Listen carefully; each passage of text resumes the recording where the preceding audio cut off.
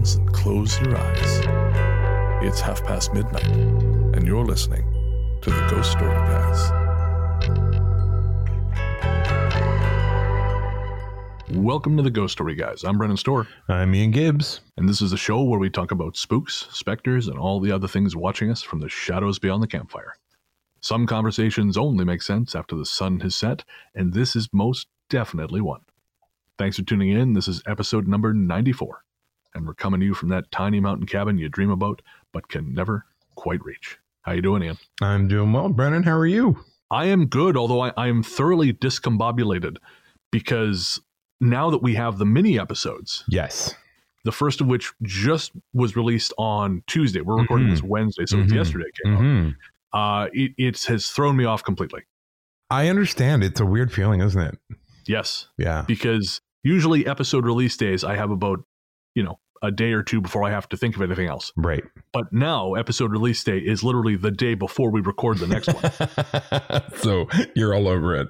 Yeah, I am on top of it, but it's like being on one of those cartoon characters that's on top of a log in water. Mm-hmm. And so it's just rolling, and you just, until you get to the waterfall and it drops down below you, but you keep running. That's inspiring. Thank you. There you go. You're welcome. I'm all about the inspiration. Live, love, laugh. That was mine. Thought so. Yeah, you must be doing well on the royalties on that. No, I forgot to copyright it. I'm just here to bring positivity in the world. It's true. You are an engine of joy. Right. Hang in there, baby. With a cat on the tree. That was mine too. But Genius. Again, I know it's a gift. Rarely appreciated in its lifetime. I just want to live a normal life. It's getting hard for me to continue lying, Ian. Okay, moving on. Yes. So, no, I am glad to be back on the mic as always. And we have another great selection of stories for you today sent in by our listeners, including the title story, The Approaching Void. This is so not cool. It combines some of my favorite things, which is terror and inclement weather, which seems apropos right now, as I think it was the night before last. I was at work and I started smelling something acrid and burning. Yes. And I thought, what the hell is that? And then I woke up to Silent Hill. Yeah, I know. Basically, the entire west coast of the United States is on fire. Yeah, and it all got blown up here. Yes, it did. And so, so the horror of weather is very much on my mind, but this is a much more manageable version of it. I'm pleased. Yes. So, plenty of other shit to be afraid of, but this is the manageable shit to be afraid of. Ghost Story Guys, the manageable shit to be afraid of. Screaming to the void since 2017. That actually could be our tagline. You ever hear that old adage? You're hanging off a cliff by a strawberry bush, and there's a snarling tiger above you, and below you is a fatal drop. Right. What do? You eat the strawberries. Oh, no, I'd give them to the tiger and then rub his belly, and then we'd be friends. Well, you just ruined the whole approach there, and that's fine. Hey, that's what out of the box thinking gets you. That's why I am the inspirational host that I am. God help us. Anyways, we're the strawberry folks. The Ghost Story Guys and the strawberries. We're the strawberry. Ian just dropped an elbow on the throat of my metaphor, so we're going to move right along here. Does that make me the tiger? I think it does. We'll go with that. I'm pleased. I'm just going to sit here and lick myself now. Oh, that sounded weird. Anyways. Bring me another goat. Oh, Jesus. I hunger. Okay, I'm done now. Yes. I've been reading about demons all morning. I'm sorry. Oh, of course. Yes. You have one of our listeners has written a story kind of, I guess, technically where you are a character. Yes. And we can't ruin it, but no, and I won't ruin it. He's written about 5 stories that he's publishing as a mini book, and they're kind of amazing. And the fact that I was a character in one, super fun. Well, of all the things I believe in this world, you as a demon is the easiest one. I think in the story, I'm more of a courier. Let's go with that. Yeah. It's a missed opportunity. I'm sure you'll write a lovely story about me as a demon. You assume I haven't already? Well, I just figured it would be part of your therapy. I can't afford therapy. I just have to go through life being a pain in everyone else's ass. Oh, that's why. Okay. It's one reason. All right, we're going to take a quick break, and we'll be right back with The Approaching Void and other stories.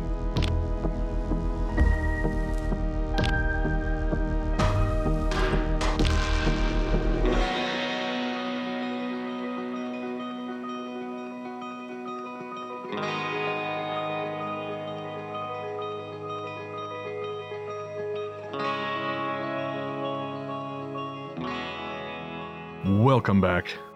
As we said before the break, we've got another great slate of listener stories on this show, including some stuff that is a little further afield than we normally do. We actually have a story from Guinea in West Africa.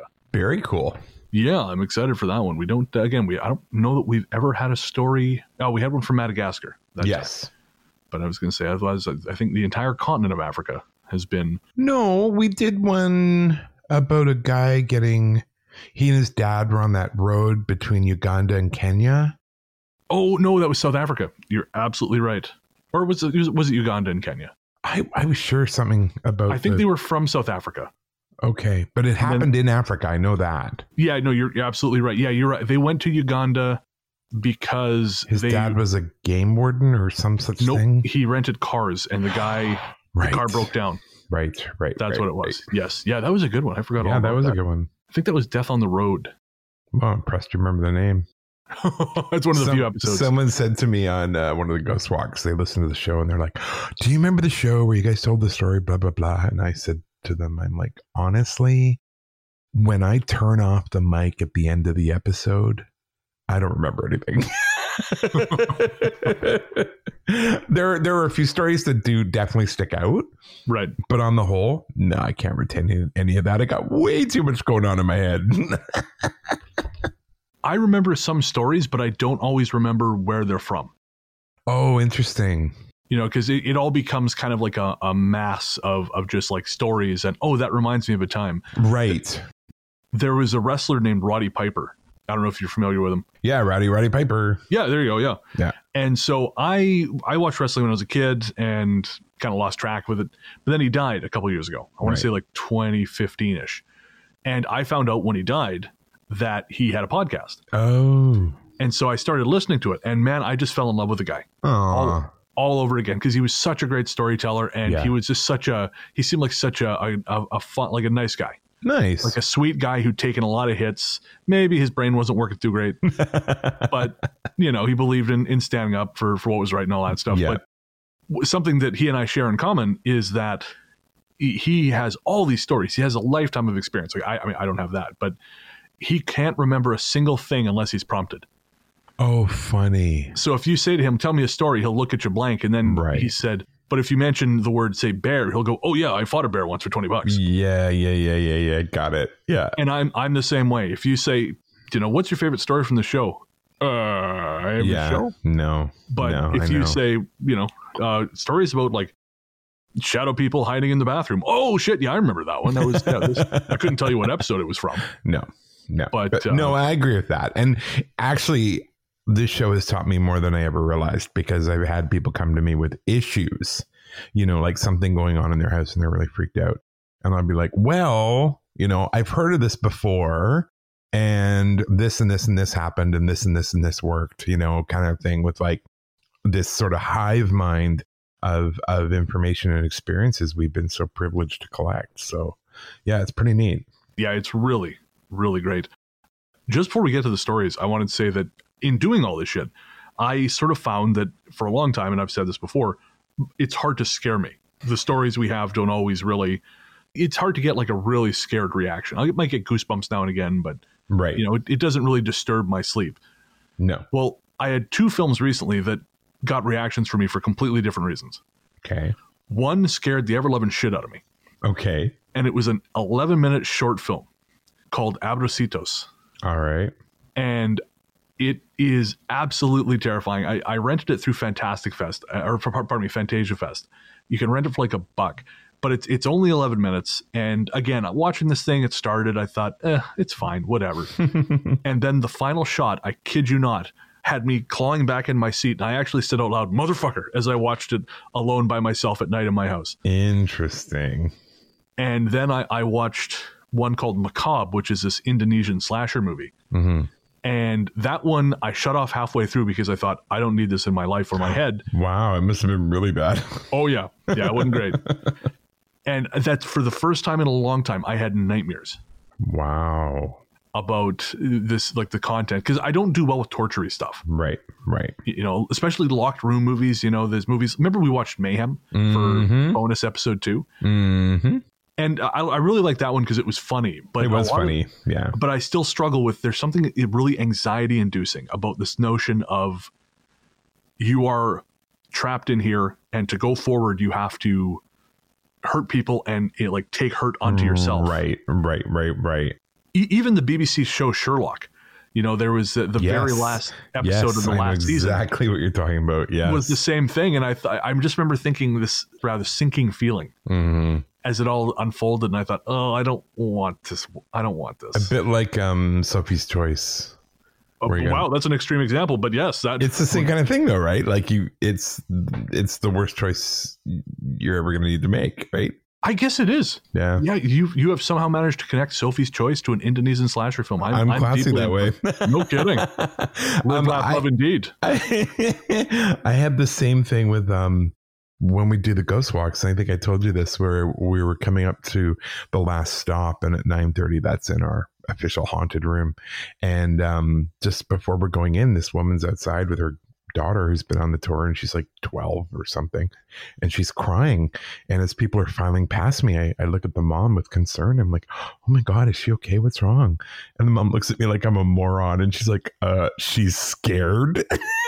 I'm like, why? Oh, right. Ghost walk. Right. Got it. Because she's stuck alone in a room with me? I mean, I get it, I guess. But ghosts, right. Yeah. No, it just, because it doesn't even register anymore. I'm that dead inside, I guess. I didn't want to say it. No, I know, but it's okay. Yeah. Well, again, we have a great selection of stories. Hopefully that will be just enough to scare you, not give you nightmares. Although, what the hell? Why not shoot for the moon? Throw in a little nightmare sauce on your burger. That's it. If you miss, you'll land among the stars.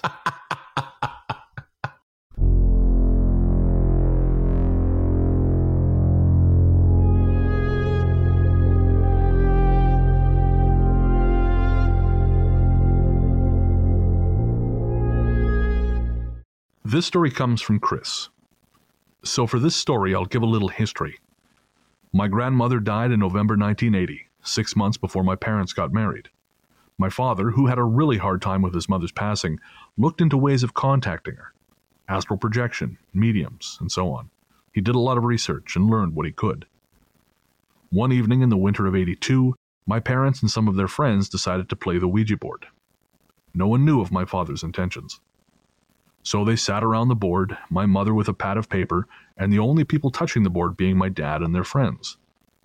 The planchette started to move.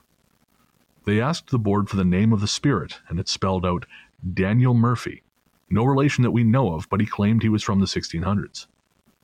First they asked the usual silly questions, but then my father asks, "Do you know me?" To which the board replies, "Yes." My father asks, "How?" and at this point takes his hands off the board. The board spells out Mother. At this point, my mother says, "Oh shit." My father, still not touching the board, asks, "Is she there?" The board says, "No." So my father asks, "Where is she?" The board replies, "Dead." So my father responds, "But you're dead." And the planchette forcefully moves to no. His hand back on the board, they move it back to yes, and the board again forces it to no. By this point, everyone is getting a bit spooked, so they decide to put it away. An hour or so goes by, and they jokingly take it out again to see if it's still around. It was. Then they put it away, and truth be told, I don't think they hung out altogether again.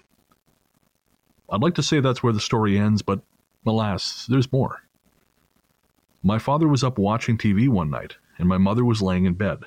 She was pregnant with me at the time. The lights in the apartment started to dim slowly, as if they were on a dimmer switch, which they weren't. Then they would flare back up. This happened a few times. The next day he saw the landlord and asked if there had been a power surge the night before. There hadn't been. A week later it happened again, and this time the landlord came upstairs to witness it, as it wasn't happening downstairs.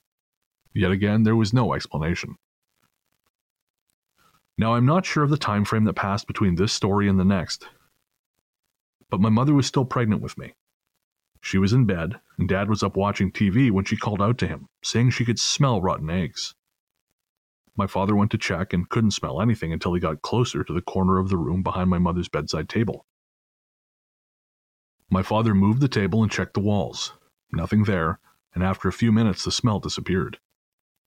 My father went back to watching TV, and a few minutes later, my mother called him again saying, "It's back, and it's getting stronger." So unless I missed something in the email, I believe that's the end of the story. It's back and it's getting stronger. Not the best way to end the story. I know, right? And then the farting ghost descended. At least that's what they told the neighbors. Yeah, well, We don't know what that smell is. We think it's a ghost. Yeah, it's certainly not Bren plus French onion soup again. Oh, God. I miss that shit. No one misses that, Brennan. Trust me, as the guy who used to have to share a room with you as we recorded the podcast after we would eat. And always burritos, because I like burritos. I'm grateful that COVID happened. Wow, okay. Seems like an extreme solution to that problem, but okay. Hey, I'm here to inspire. Go great, go big. That's right. Go big or go home. That's another one of mine, by the way.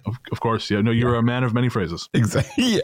Trite, useless placations are my specialty. But they sell. They do sell. Have you seen my collection of Precious Moments figurines? Okay. I draw the line there. That and Beanie Babies. Too far. Ugh. But what's interesting, though, is the rotten egg thing actually reminded me of my experience at Lizzie Borden House. Mm-hmm. And funny enough, Nick, my wife, for people who are new to the show, she has been working from home since Turducken started, basically. We've actually been very fortunate that that's been an option. And while she's sitting there, kind of working, and when she's not taking calls, she has Unsolved Mysteries on in the background. Right. Because the entire 10-season run is on Amazon Prime. Amazing. Oh, yeah. And so periodically I'll get caught up in something. I'll step out to grab something, and I just, Robert Stack's voice just hooks me in. It would. Yeah. But there was one on there about the Lizzie Borden House. Oh, wow. And it was a real trip to see it on television, sort of, because I stayed there in 2016. Right. And so this would have been, I think, the late 90s. Mm-hmm. I remember you sharing that experience on the show, too.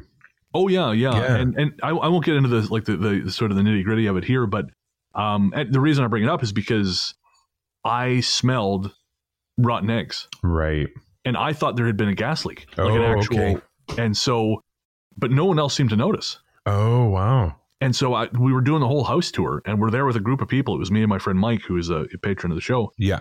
And the whole time I was smelling gas, and I thought, well, Jesus, this can't be good. Oh, no. That's not good at all. It got so bad, actually, or so noticeable that night when I went to bed, I left the window open because I was concerned about suffocating. Oh, like a gas leak or something. Yeah. I don't want to die of carbon monoxide poisoning in this dump. No. The last thing I was going to say is he mentions there that I don't think they all hung out together again. And it's always kind of interesting to see when an experience like that divides a group of friends. And it does. I've heard of that many, many times. This isn't paranormal, but about 10 years ago, 10 years ago this year, actually, someone in my family died on vacation very suddenly, unexpectedly. Oh, no. Yeah. And we got the call, Nick and I got the call while we were over at a friend's house. Right. There's this couple, they used to have us over for dinner. They had, the place they were renting had like a built-in movie theater. Oh, cool.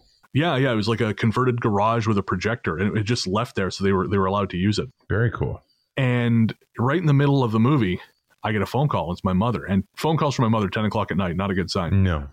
And and she was telling us about this bad news, and our friends, because at the time we didn't drive. Right. So our friends had to drive us home. Right. And the whole time I'm on the phone with my mother, talking about what's going on and trying to get a sense of, who do we need to get a hold of, and what needs to be done. And I tell you, we never were invited over again. Are you serious? Yeah. We never saw those friends socially again. I think just that proximity to life just scared the shit out of them. That was it. Weird. It's a little weird. I mean, isn't that the time you would step up and like... Well, I see, and I think yes, but I think it also, that happens when you're dealing with true friends. True. Yeah. And I think moments like that are what divide true friends from people you know. Yes, that is very true.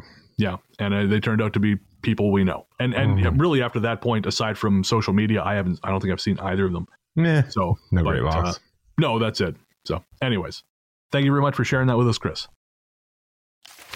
What's so special about Hero Bread's soft, fluffy, and delicious breads, buns, and tortillas? These ultra-low net-carb baked goods contain zero sugar, fewer calories, and more protein than the leading brands, and are high in fiber to support gut health. Shop now at hero.co. Our next story comes from Heather. I've had experiences all my life, and I'm anxious to tell you about the ones that have happened over the past several years since the death of my Nana, who was like a mother to me, and the unexpected passing of my father, who I adored. My oldest son is now 19, but I'd like to share with you an experience we had when he was 4. A bit of background. He's always been rather tuned in to whatever is beyond what we can touch and see. When he was barely talking, we were visiting my in-laws who lived in a beautiful but profoundly creepy old row house in Baltimore. It has one of those hallways everyone, even my non-believer husband, would run through because it was just off. We were settling into the room called the garret, which would traditionally have been the maid's quarters. Hubby and I were unpacking while my oldest, then the only child, turned to me and said, "Mommy, house haunted?" My husband and I looked at each other in shock. We'd made a point of never talking about the house that way in front of him because we didn't want him to be frightened. So I said, "What, baby?" And he just shrugged, while very matter-of-factly saying, "House haunted," and then turned back to his toy trains. My husband and I stood still in disbelief. Another time, back then we were living in Conakry, Guinea, West Africa at the time. My husband is a foreign service officer with the U.S. State Department, so we've spent the past 16 years living primarily overseas, and Guinea was our first posting. My dad and stepmom came to visit us, and we decided to take a road trip to pretty much the only hotel in the interior of the country, located in Dalaba. My husband couldn't take the time off work, but some friends of ours decided to join us, and we caravaned to the hotel. The only thing we knew about the hotel was that it was supposed to be a beautiful historic building several hours away. When we arrived, it was clear the owner was not used to having guests. Guinea is not a big tourist destination, but he was warm and welcoming and happy to have us there. The hotel was clean. The views of the valley were breathtaking, and we had a lovely, simple dinner and decided so we could turn in so we could explore our surroundings the next day. There were 2 twin beds in the room. I was sharing with my children, my daughter, 2, and my son. I put my daughter into bed with me and my son in the other bed. After story time and before lights out, my son got up to use the bathroom. He kept the door open, did his business, washed his hands, and then from the bathroom I heard him call, "What, Mommy?" Before coming out and looking at me, I said, "What, baby?" "You called my name," he replied. I shook my head and told him I hadn't. Just then his eyes grew huge. All the color drained from his face, and I said, "What's wrong?" He pointed to the floor under my bed and softly said, "Mommy, there's a soldier under your bed holding a cat. He's looking at me, and now he's going like this," before moving his index finger to his lips and whispering, "Shh." He then scurried forward, took the biggest flying leap I'd ever seen a child take, right onto my bed, where he burrowed into me and wouldn't move. We slept with the lights on. The next morning, we went to the dining room where my dad and stepmother were, and before I could even tell them what had happened, my dad said, "Did you guys hear all that last night?" I said, "Hear what?" He said, "It sounded like furniture was being moved around out here all night long. I can't believe you didn't hear it." Right then, our friends came into the dining room, and one said something about how she hoped we'd sleep better than they had, what with the furniture being moved around all night. The owner came out to greet us, and my dad asked about someone moving furniture around all night, and he looked puzzled and said, "No, nobody had done that. The furniture was exactly how it had been the night before, and my children and I, who had a room very near the dining room and had not slept well, had heard nothing." We ate breakfast and decided to take a walk to the small village museum. Just a one-room hut, really. On the walk over, I told my dad what had happened the night before. He was a skeptic, but also not someone to negate an experience, so he listened and agreed it sounded terrifying. We walked into the tiny museum and began to look around.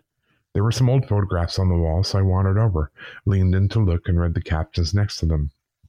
Keep in mind, None of us knew the history of our hotel. The photographs were of our hotel before it was a hotel, back when it was a hospital for French soldiers. The dining room was full of beds like a hospital ward with soldiers laying and sitting in them. An enormous chill went through me and I said, Dad? And pointed to the photographs. He came over, looked at them, read the captions, and then said something along the lines of, holy shit. Now at 19, my son still remembers that experience. This kid has a lockbox for a mind. He never forgets anything, and his memories go back to when he was very tiny.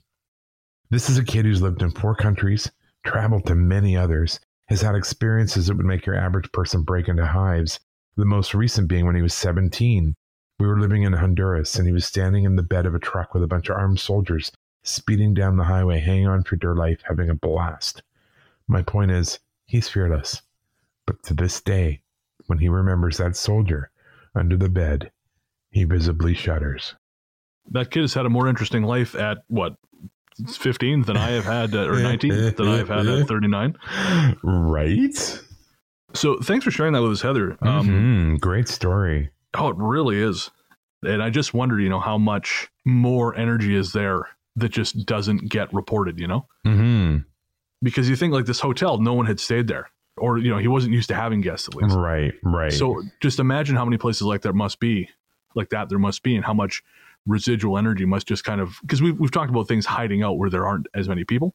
Well, and we've even had that here. I mean, the Young Building at Camosun, that was of course. Yeah. A convalescent hospital for soldiers, and there's been ghost activity there.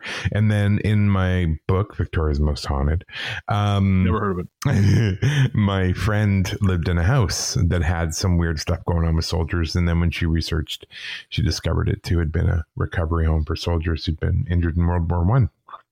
Interesting. I forgot all about that. Yeah. Despite having just reread them. I was just going to say, despite having read it out loud, you complete idiot.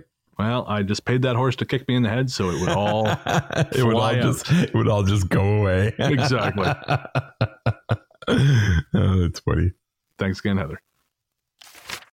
This story has been submitted to us by a listener who asked to remain anonymous. Usually we just come up with another name entirely, but they made a point of saying anonymous, so not a problem. I listen to you guys whilst I do paperwork at work. I'm currently a police officer in the UK. I loved your emergency workers episode, and I reckon you could do loads more. I agree. We're often in places we shouldn't be due to jobs and can find ourselves in some really horrific situations. This story is to do with the job I had before I joined the force, working for a kickboxing company in a town called Dudley, just outside of Birmingham, UK. Often I would have to open up the dojo, and was expected to close late at night. I knew the building was haunted. We'd have customers tell us they saw a female reflected in the mirrors to the dojo, and they say that they felt watched in the toilets and changing rooms. Yeah, that isn't great. However, the only time I ever saw anything was one Saturday morning when I came into the dojo early. We had a television in the reception that was linked to a CCTV camera. This is so parents can sit in the reception and watch their children train. I turned on the TV and saw a woman on the first mat. She seemed to react to my presence in the reception and began to walk towards the door to the back room we used for storage. I ran towards the door to catch her and ask if she was okay or lost, but then on opening the door realized there was no one in the dojo. We were not open, the doors were locked, and I was the only person in the entire building. It's almost as if the whole building went cold when I realized what I had seen. I can't remember her with complete clarity, but I remember assuming she was wearing a sari, as her long black dress was really prominent and she had a shawl wrapped around her head. The worst incident did not happen to me, but I remember it so well. We had children of all ages training, and it was an honor to watch them grow and gain in confidence with their training. I had been told I got the job with the police and was working out my notice. On this day, one of the girls, who was around 12 or 13 years old, came running at me, crying and screaming, so I took her into the office and asked her what had happened. She told me that she had gone to the toilet when she heard someone enter the room. She thought it was her friend, so she called out, only to find that a hand was reaching up the door to her cubicle, curling its nails up the back of the door. I told her it was probably her friends trying to scare her, until she said no. It's that woman. It's that woman that everyone sees. Her hand was gray, and she had long, broken nails. At this point, I started to panic. I knew exactly who she was talking about. Loads of customers had mentioned seeing her walk around corners and out of sight, wearing a long black dress. They catch her staring at them, and then she disappears. I still train at the dojo, but I feel since working at this place for so long, 6 years, I've got a heightened sense for these things. Through my job as a police officer, there have been other instances, not where I see ghosts, but I know exactly what presence is there or what it can attach itself to. I seem to know what people are thinking and what their intentions are, and I find it very easy to read behavior. So thank you for that story, anonymous listener. Mm-hmm. The interaction of these kind of things in electronics I find really interesting. Oh, yeah, like the thing that showed up on my Google Home. Yeah, I'm not interested. Yeah, that's exactly, which you forgot to save. I didn't forget to save it. I deleted it on purpose. Oh, that's different. I see. Okay. Oh, no. I was all like, nope, this isn't happening. Delete. I was under the impression you just kind of went, oh, I don't need to save this. No. Well, I mean, sure, I probably would have thought that anyway. The second time something weird happened with the blinding white flash in the kitchen, that one I just forgot to save. I don't think I heard about that one. Didn't I tell you about that one? No. Happened a couple months ago. We were over at Michelle's, who lives 2 doors away. Right. And we're all sitting around and we're talking about the weird thing we saw on the camera. So I open up the Nest app and there's our kitchen in the darkness. And I point it to her and I'm looking at it at the same time. And I'm like, so it was like this, but it caught a movement. And then about 3 or 4 minutes into what I'm talking about, because I've still got it on my phone, there's this blinding white flash and then it goes dark again. And Michelle goes, did you see that? And I'm like, yeah, what was that? And she's like, I don't know. It seriously just looked like lightning happened in your kitchen. And it was dark before that. It was dark before that. And our house is not situated near a road that could have lights going in through the kitchen window. There's no way. No. And I mean, even like the road that is near your house is a cul-de-sac and it's at the front. Exactly. The kitchen's at the back. Exactly. Oh, that's so weird. So I have no idea what that was. And I decided I didn't want to know. And that's how I deal with these things, boys and girls. Just shut the door. I can't explain them. They're not bothering me personally. We're good. All right. Fair enough. Live and let live. Or not live, I guess. This story is from our listener, Nadia. About 17 years ago, after splitting up with his then girlfriend, my brother needed a place to stay. Too cool to move back in with our mom, he decided to move in with my nan. My nan by this time was pretty old and unable to walk up the stairs, so my brother had the entire first floor to himself. For whatever reason best known to him, he made the large landing living room his main room and didn't really go into the other 2 bedrooms. My brother never believed in ghosts or anything like that until that one night when he suddenly woken up like someone had shaken him awake. He sat up in bed and saw the door from one of the bedrooms open, and out came the bright white shape of a man. It saw my brother and started walking towards him. My brother decided the best option at this point was to pull the duvet over his head and close his eyes tight. Oh, the Ian defense. After a while, he decided to peek out again and saw the shape going back into the bedroom where it had come from. The next morning, it suddenly wasn't uncool to live with our mom, and he moved back home. A few weeks later, my cousin, who really believes in the paranormal but has never had any experiences herself, decided to stay the night in my brother's old room to see if she could see the ghost too. It was the middle of the night again, and she was sitting, meditating, really trying to focus her energy, when the door slowly pushed open, and my nan's 2 cats shot out of there, and my cousin followed right behind them. The moral of the story, never be too cool to live with your mom. Yeah, and old women have creepy houses. The end. Yeah, so thank you for coming to my TED Talk. Thanks again for that story, Nadia. This story comes from A. I was 16 and had moved to a new town. My best friend had also moved and I was in grade 11. I had procured some acid from a schoolmate and we were going to take it together. It was our first time, and my last time, doing acid. We went to her house and dropped. I was concerned, so I only took half a tab, and then later took the other half. I spent a good 3 hours laying in her closet watching her clothes swirl and dance on their hangers. For the most part, it wasn't a bad trip. My friend wanted to leave the house and go for a walk, but I was too scared. I felt comfy in my closet nest and didn't want to go outside, especially as it was quite cold as winter on the West Coast gets. She had an older guy living next to her in the duplex and said she was going to walk to the store with him. He'd come to her back window to grab her.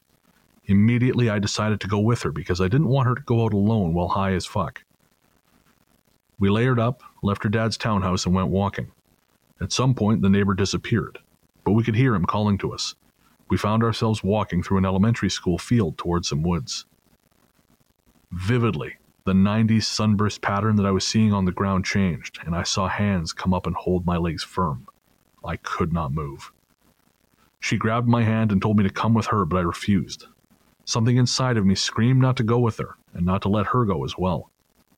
She was getting upset with me, but I decided to pretend to be sick and begged her to go back home. In the end, we turned back, and as we were walking away, I could see in the distance her neighbor and a circle of cars with figures waving to us. It sent chills through me. I know it wasn't some guiding force, but rather just my brain being like, "What the fuck are you doing, stupid?" to stop us from going, but man, am I ever thankful for that. Jump to a week later. She took the acid again while I wasn't there. I had to work my part-time job and couldn't be with her. She ended up getting assaulted by that neighbor while high. I felt tremendous guilt for not being there to protect her, but was also grateful that we hadn't gone with him into the woods the week before. And so I responded to this person separately as well. Right. But just wanted to say, again, it's been a long time, but it's just so sorry that happened to your friend. No kidding. It's fucking awful. And some people are scumbags. On a side note, you cannot feel responsible for that. That is nothing to do with you. And I understand that. And there may even be some survivor's guilt in there, but no, that's got nothing to do with you or anything you did or didn't do. You know what I mean? Oh, yeah, absolutely. I didn't occur to me to say that, but I'm glad you did. Yeah. So, yeah, thank you for sharing that story with us. We really appreciate it. The story comes from Ishara. Longtime listener from the UK here. Just wanted to say I really love the podcast. Here's a little story of my family's ghost experience. I can relate to a lot of people who write into your show in that I've always had a slight ability to pick up on these things. Whether it's just human nature, trusting my gut, or something more, I have been able to feel positive and negative vibes. I grew up in a normal 2-story house in the English suburbs. Both my parents have always been in touch with their spiritual sides to some extent, so I grew up in a household that was open to considering the paranormal.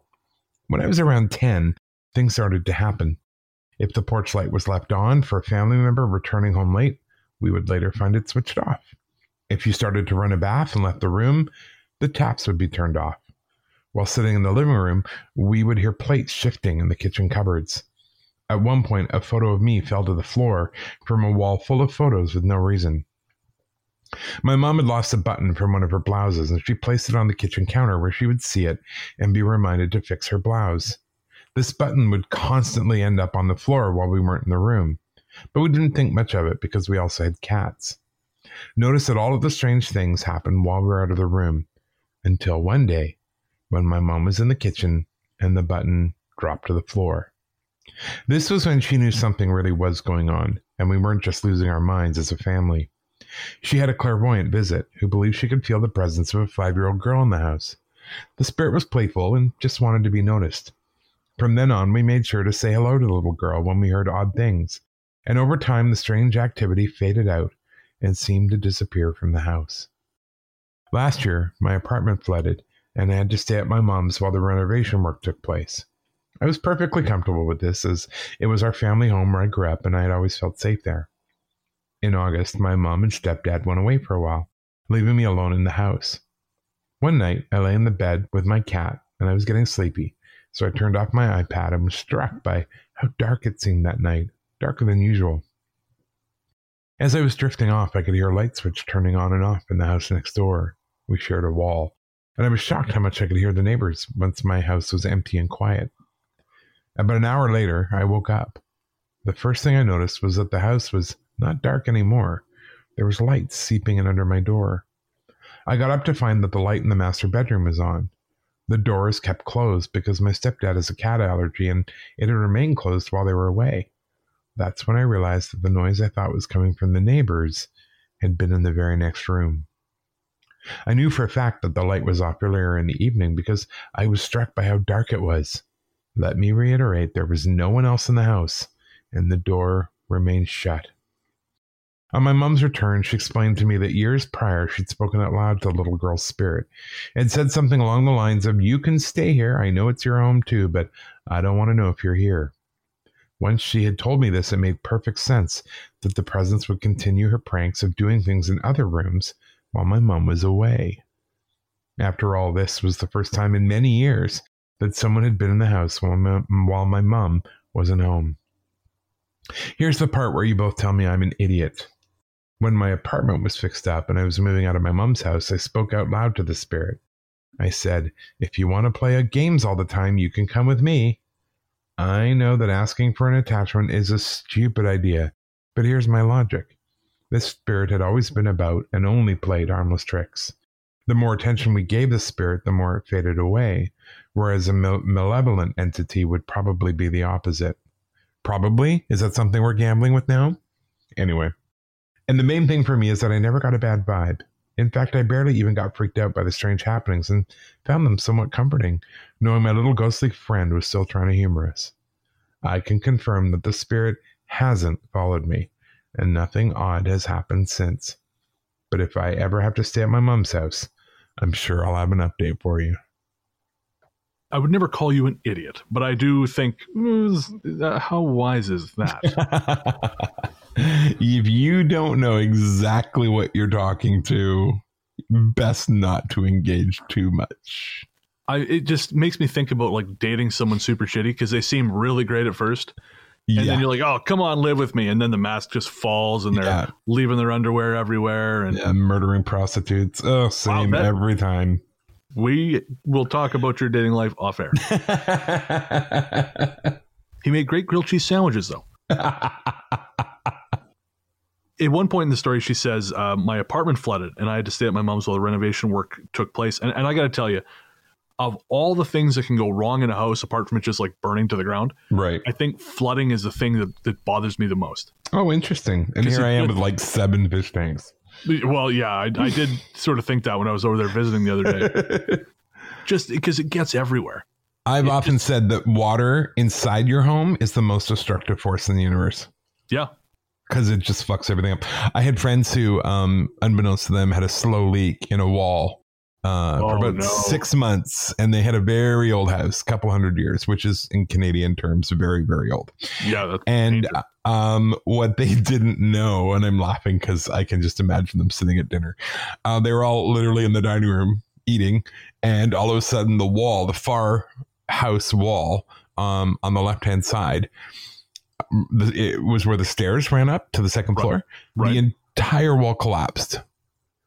Oh God. It had basically gotten so the plaster over the lathe had gotten so saturated with water because it was just slowly absorbing it, slowly. God. And it hit a critical point and the whole thing basically just liquefied and fell off the wooden lathe. Oh, dude, that's awful. Can you even imagine? Nope. I'm like, what did you do? And they're like, we packed a bag, called the insurance company, and went to a hotel because you couldn't live in the house. Yeah, what the hell else do you do? Yeah, and it was just a slow leak. Someone had punctured a copper pipe. Oh, man. Yeah, and it was really slow because the nail was still in the pipe. Right. Oh, dude. Not good. I used to work with a guy who had that happen. He owned a house and it was a brand new house. They just bought it. And something in the basement, there's a tiny little hole in the pipe, just flooded the entire basement. Yep.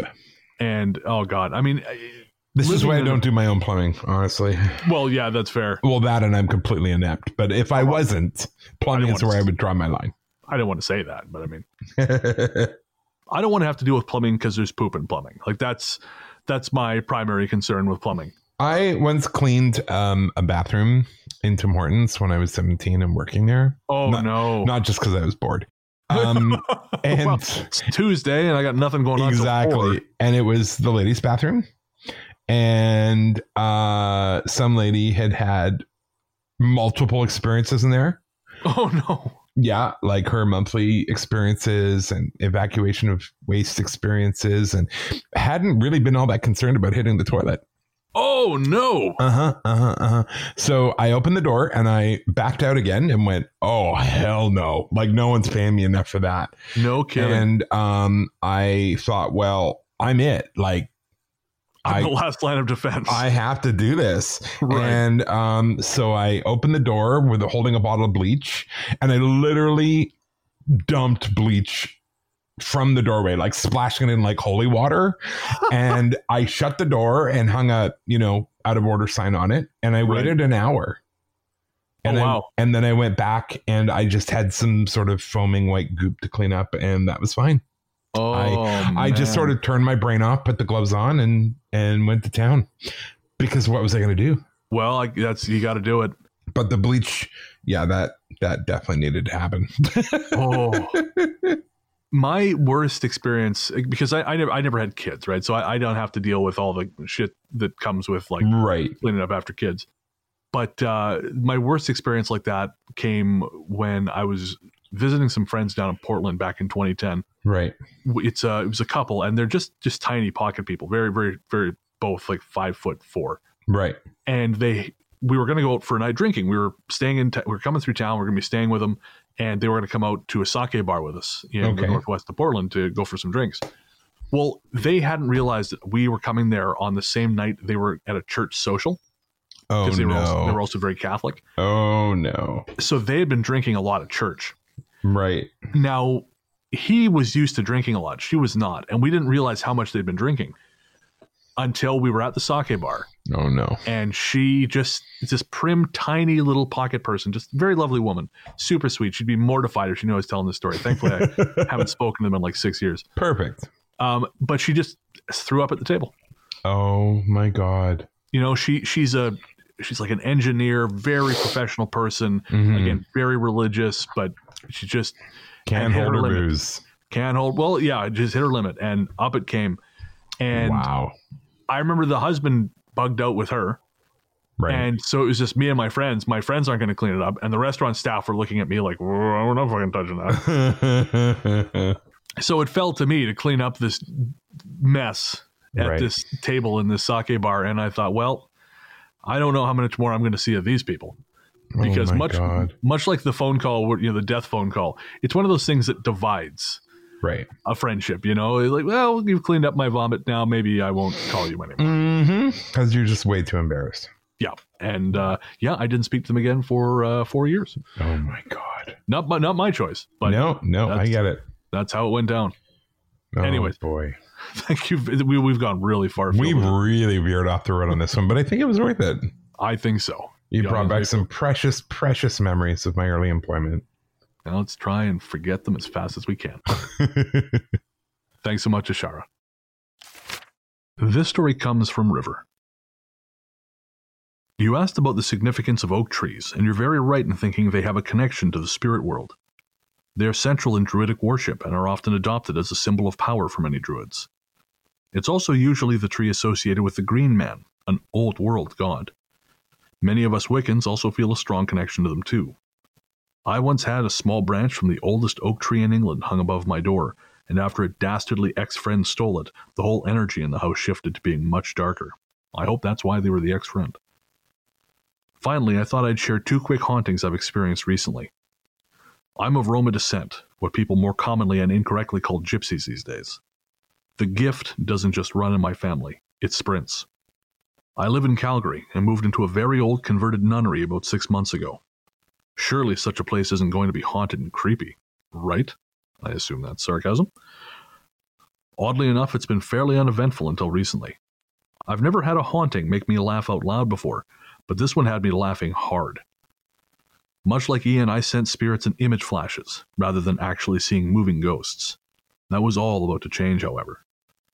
A few weeks ago, I was doing some housework and listening to some upbeat Broadway tunes, and I kept seeing flashes of 3 nuns laughing and playing in a chorus-style kickline.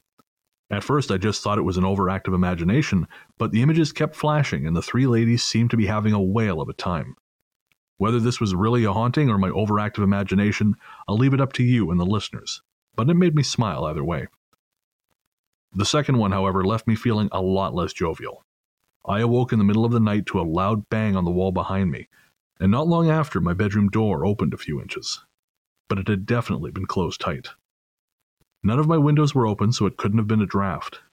My unease was made all the worse by my cat, who kept staring at the gap in the now open door and started growling. So I decided it was time to turn the lights on and cast some salt in the doorway, an old Wiccan protection trick to try and protect me and my cat. I was already feeling very scared at this point, but I managed, somehow, to fall back asleep. I don't know how long I was asleep, but I woke myself up by letting out a blood-curdling scream. As soon as I opened my eyes, I saw 3 gaseous green orbs in front of me. I've never seen orbs before, but I seem to recall a story from a prior show of someone seeing these weird foggy green ones. They left a trail behind them in the air, and they seemed to be pulsing and dancing around each other. I blinked a few times, and they were gone. I don't know why those orbs scared me so much more than the door opening or some other hauntings I've had in the past. Maybe because I could see them physically before me, instead of an image flash, but I was more unnerved than I've ever been in my entire life. The apartment has felt very weird ever since that night, so like any good Roma, I'm packing up the wagons and moving on to new pastures. Now for bonus points, Ian, do you remember which episode? I know we just talked about this, but I'm going to which episode the green orbs were on? Nope. Those Haunted Penitentiary Blues. Okay, yeah. It was a story from the prison guard at Kentucky State Penitentiary. Right. And he felt like drawn outside and saw those 3 green orbs. That's right. I remember that now, yeah. And I think he got nauseous. And wasn't he going to send us more stories as long as we kept him a secret? No, that was a guard from another prison. Yeah, that guy, he never did actually get back to us. Dude, if you're out there, get back to us. You have good stories. Yeah, I second this. But no, I think leaving seems to be wise. It's funny though. I used to date a girl who was Roma. Oh, okay. And talk about a mismatch. Oh, really? Why? Well, I like to explore, but I like to explore from a base, like a solid base. So, I've lived in exactly 5 places my entire life. Wow. The house I grew up in, my first apartment, my house, and then my 2 apartments here in Victoria. That's it. I don't like moving. And she would literally be the opposite. Oh, 100%. Yeah. And I realize now, I mean, it was just, you're young and you're dumb and you think, well, how could this be bad? Oh, sure, we fundamentally disagree on every part of living our lives, but it'll all be fine. Yeah, what could go wrong? Mm-hmm. I guess that's the important thing. Know yourself. Our next story comes from Sarah. Back in 2012, I worked as an associate producer on a show for the Sci-Fi Channel. I'm not going to name the show because of non-disclosure agreements, but it was canceled after 1 season, so don't get too excited. Okay, so this ghost story takes place at the West Virginia Penitentiary. Another penitentiary. In Moundsville, West Virginia. This prison has a very dark history, notably having poor living conditions, which eventually got the place shut down in the 90s. Welcome to America. Many prisoners died there, either from the death penalty, polio, tuberculosis, or murder. It sounds like quite the smorgasbord of choices. So we arrived at this prison. This was a period of my life when I was playing at being a skeptic. But as soon as I walked in, I felt like I'd been punched in the face. The energy was that thick. I later developed a massive headache. I was always pretty sensitive growing up. I had a really intense experience of the other side that made me decide to stop believing because it was too much for me to process at the time. So when I stepped inside, it was as if the prison said, "Oh, you want to play skeptic? Hold my beer, bitch. This is about to be good." Story 1. So we took a tour of the prison as we did every location, looking for places to set our cameras. While walking through the north cell block, I had this immediate instinctual thought to stop right where I was and not take a step further. It was as if a wall went up and literally blocked my way. I now know it was one of my spirit guides, a story for another time. The other crew members didn't feel a thing, but I knew something wasn't right, and I had to get out of there. But I kept it to myself because I didn't want to sound crazy. Our tour guide started sharing the story of one of the prison's most notorious prisoners, and how his cell was directly ahead, and how he was stabbed to death feet from where he stopped, unable and unwilling to go forward. Coincidence?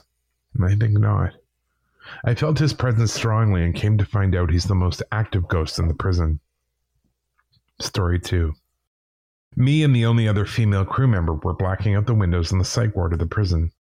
As I said, we were the only two females in the entire crew and in the prison at that given moment. The second I got up there, I had the creeps. And not just because of how it looked. It had a massively negative energy. I felt like I was being watched, and I wanted to get out of there ASAP, but we had a job to do.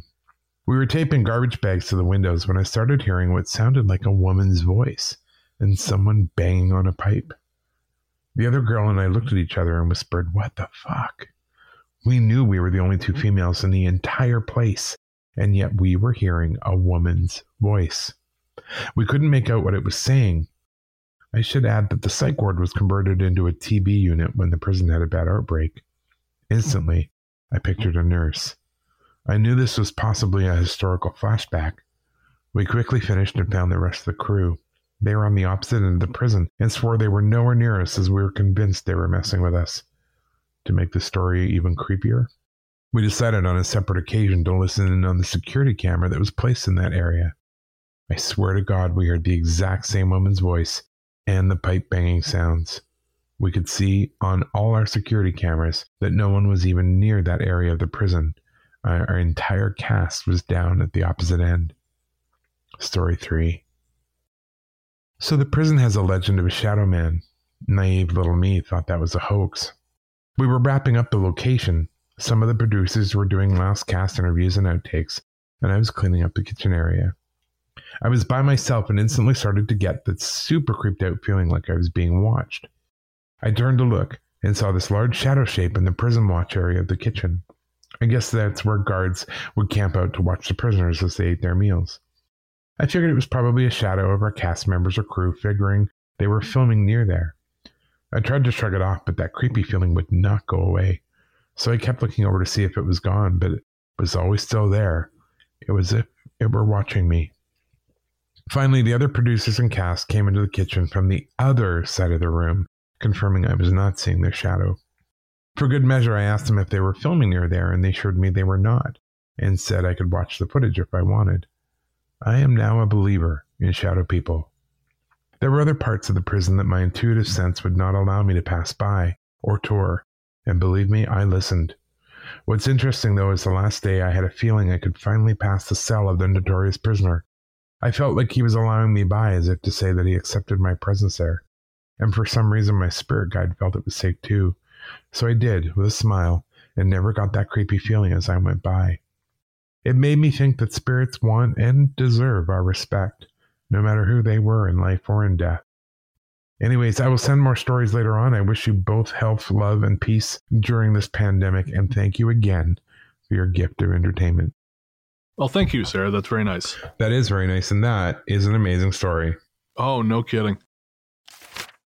Our last story comes from Marta.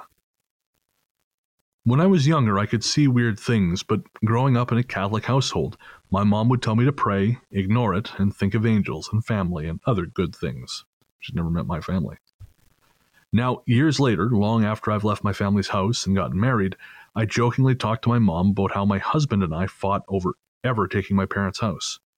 They're first-generation immigrants who are always amazed when they see they have a house that was built from the ground up, so it means a lot to me to keep it in the family. My mom asked me if I would ever have kids to fill it up.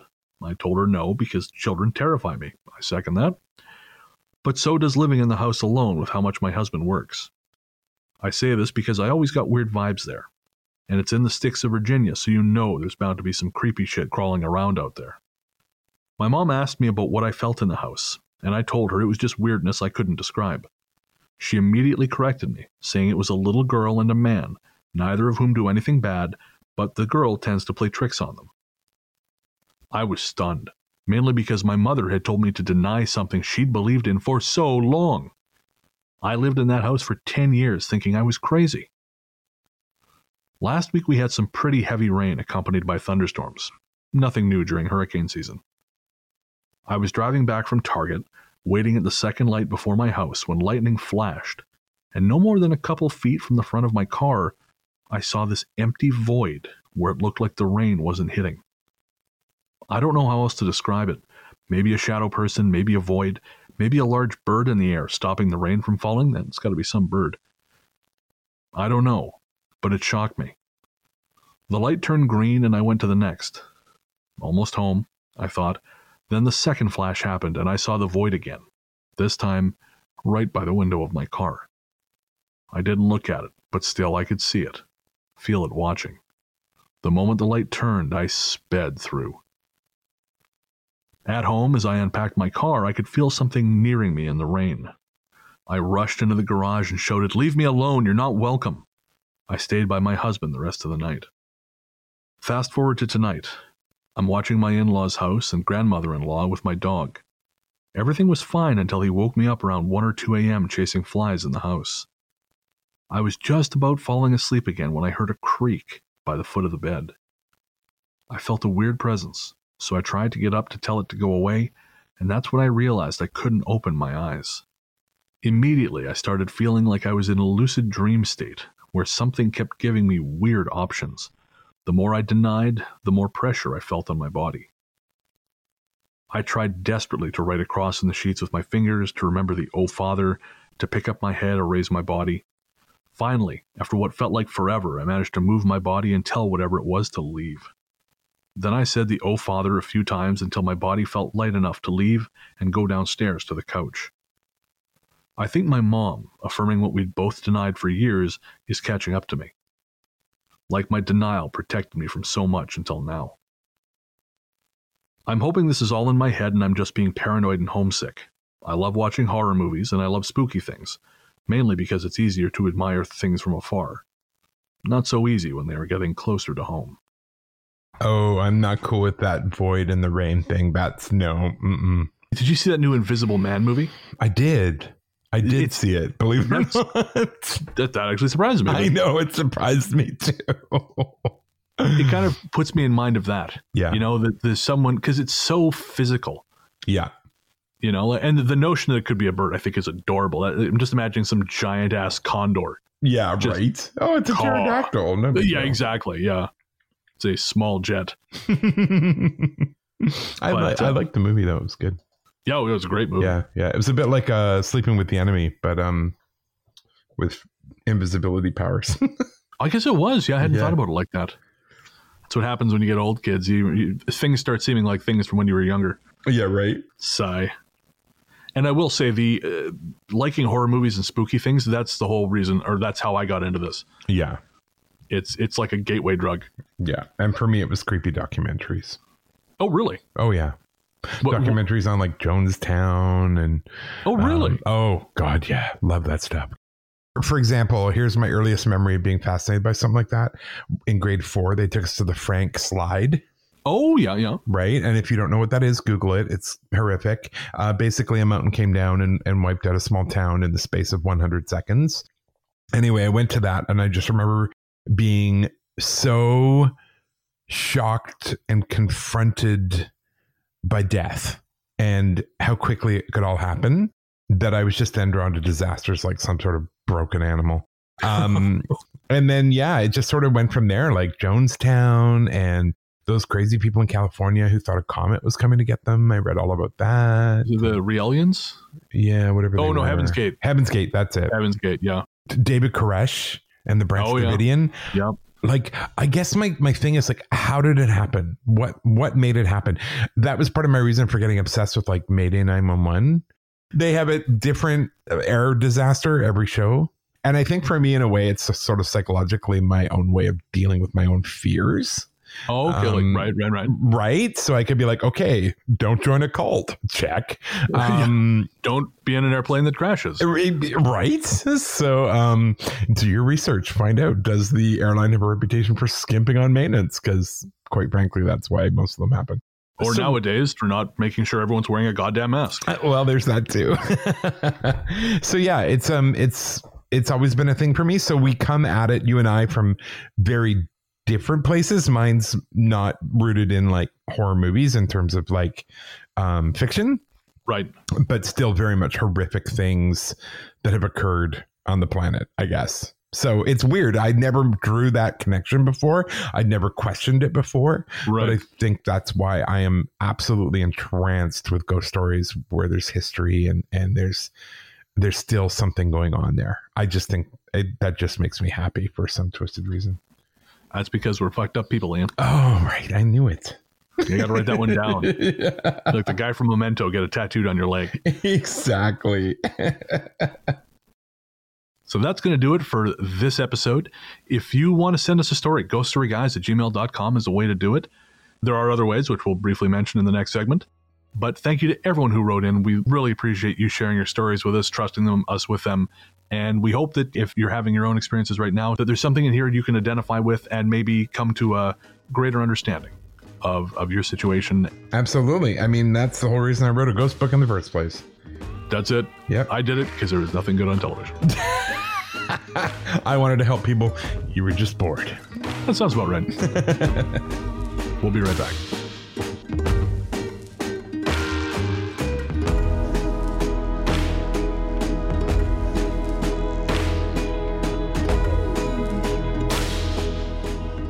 Welcome back. As always, we'd like to thank the rest of the team, Luke Greensmith, Anthony Germain, and Sarah Kent for their work on this and every episode. We couldn't do it without you guys. And we actually had a great whole team showing on the last Patreon live show. Mm-hmm. Yeah, we had a full house for the first time in a couple months. That was cool. That was great. Although it was kind of funny because we started at everyone, I think, very low energy. Yeah. Everyone was kind of bummed out. And then as the show went on, you know, if you watch the playback, you can see us kind of feeding off each other and picking up steam. That's awesome. But for the longest time there, yeah, it was just bullshit. Everything stinks. And then, yeah, we got to lean on each other a little bit, which was nice. Definitely. It made a big difference. Yeah. And as we mentioned on the main show, or sorry, the mini show, Sarah wrote a really great origin story, short story for Nathaniel and Kiki, my ghost children. It was so good. Oh man, it really is. I've since read it and I sent her a message. It's so great. And it's so great. I have some thoughts as to what we can do with it, kind of take it to the next level. Ooh, cool. But I'll tell you off air, and okay. if they come to fruition, our audience will find out. Excellent. Well, I love that I'm an unwitting helper to a demon in that story. Oh yeah, yeah. You and demons. Yeah, I know. It's a thing. Yeah, maybe that's why I like the disasters. So no, some perceptive people out there. Where's my large glass of baby's blood? You always forget that on the kitchen counter. I started putting it in a Starbucks mug so it doesn't get, lose its chill too quickly. Well, no one's going to steal it, at least. Yeah, that's true. I actually went to Starbucks today briefly. There's one not far from my house. It's pretty open to the air. So I what I do is buy a coffee and then go sit on the legislature lawn and on a bench and just kind of chill out. So I did that. But when I ordered my coffee, the guy just handed it to me and it was perfect. He handed it to me without a lid because I don't put anything in my coffee and I don't want a lid because I'm just going to throw it out. Well, then one of the other guys behind the counter grabs it and just takes it away. And the dude who handed it to me said, "What are you doing?" And the guy said, "Oh, you can't send it out without a lid." And he takes a lid and he smushes it down on top of my coffee with his bare hand. Oh, no. Just flat of his palm, straight down on the place where I'm supposed to put my goddamn mouth. Even if we weren't in a pandemic, that would be gross, right? That's like, not okay. Just lick it, you bastard. Why not just go all the way? First thing I did, just get out of there, rip it off, trash. Well, all right. Wow. No, people are gross and dumb. No argument here. But speaking of the opposite of those rude and dumb people, our patrons. Yes, the highest and best kind of people. The greatest people. It is time for our patron shoutouts. Of course, we'd like to thank all our patrons, but we'd especially like to thank our latest patrons. They are Loretta Berry, Ryan Statham, and Ryan mentioned that his partner is pregnant, so congratulations to you both. Yay. Carrie, Helen Chappell, Lindsay Breeze, Heather Harper Troye, Heidi Mitrushi, Amanda, James Dowdy, Erica Barnes, Unsupervised Steve, Michael Lasher, Rachel Forrest, Colum Lynch, Nikki, John Michael Woolhead, Sam G, Donna Altina. Thank you so much for your support, guys. I can't tell you how much it means to us. It allows us to each draw a little salary from the show and treat it like a part-time job. Mm-hmm. And it's really great and allows us to focus on a lot more. And it's just exciting to be able to do that. If you want to join the team, head on over to patreon.com/Ghost3Guys. That's patreon.com/Ghost3Guys. We have tiers at the $1, $5, $10, $20, and $50 levels. You get access to all kinds of cool shit, including early access to these episodes. You also get our additional Cabin Fever shows where Ian and I shoot the shit about all the stuff going on in our lives. You also get early access to Luke's Luke Lore show, which is actually going to be a bi-monthly. Amazing. A bi-weekly deep dive into the folklore topic of his choosing. Very cool. Yes, and you also get access to our monthly live show, exclusive stickers, art cards of my night photography, and of course, Ian's smash hit Christian country album, Aware of Wonder. So again, thank you so much, guys. It just means the world to us. And if you want to get in touch, send us an email to ghoststoryguys@gmail.com. You can also reach us on Facebook at facebook.com/ghoststoryguys, Twitter at twitter.com/ghoststoryguys, and Instagram at instagram.com/ghoststoryguys. And of course, you can also reach us on the Ghost Line. There's something strange in your neighborhood. Who you gonna call? Ghost Line. Call 1-888-588-6920. Thanks to our listener Amber Pease for her Ghost Line jingle. That number is 1-888-588-6920. That's toll free within North America. Call and leave a voicemail with your story, your comment, your question, your gentle criticism. Leave whatever you like. Or if you don't want to talk, you can text us at 925-553-4789. And of course, all correspondence that we receive, or as much as we can possibly share, will be shared on our mini shows, which are now happening every other week. So this coming week, we will have, again, we'll be answering your questions, comments, responding to whatever it is you send to us. That will happen on the mini show coming a week from today. Don't forget to rate and review us on iTunes and wherever else. Love reading those. Reading those.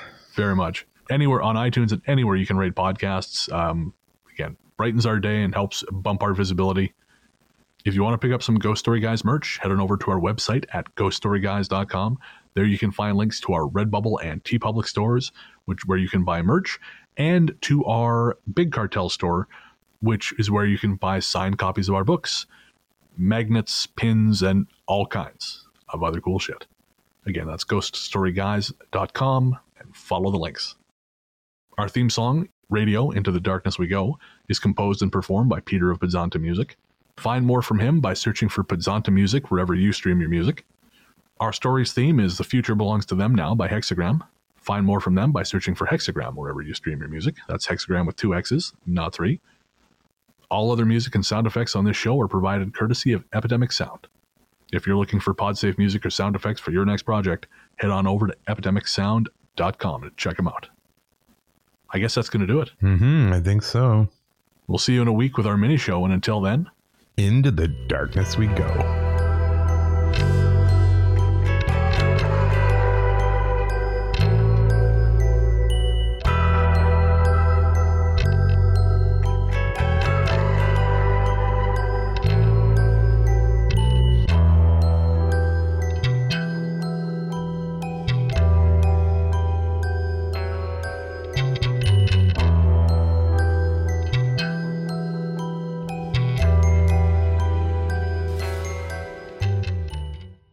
You love throwing these names at me. Sweet G. Well, remind me not to ever be optimistic again. No, don't do that. I think I'd learned by now. Nah, you never do. Sounds like the start of a movie I once saw. Several I've seen, as a matter of fact. Well, yeah, you would. What's so special about Hero Bread's soft, fluffy, and delicious breads, buns, and tortillas? These ultra-low net-carb baked goods contain 0 sugar, fewer calories, and more protein than the leading brands, and are high in fiber to support gut health. Shop now at hero.co.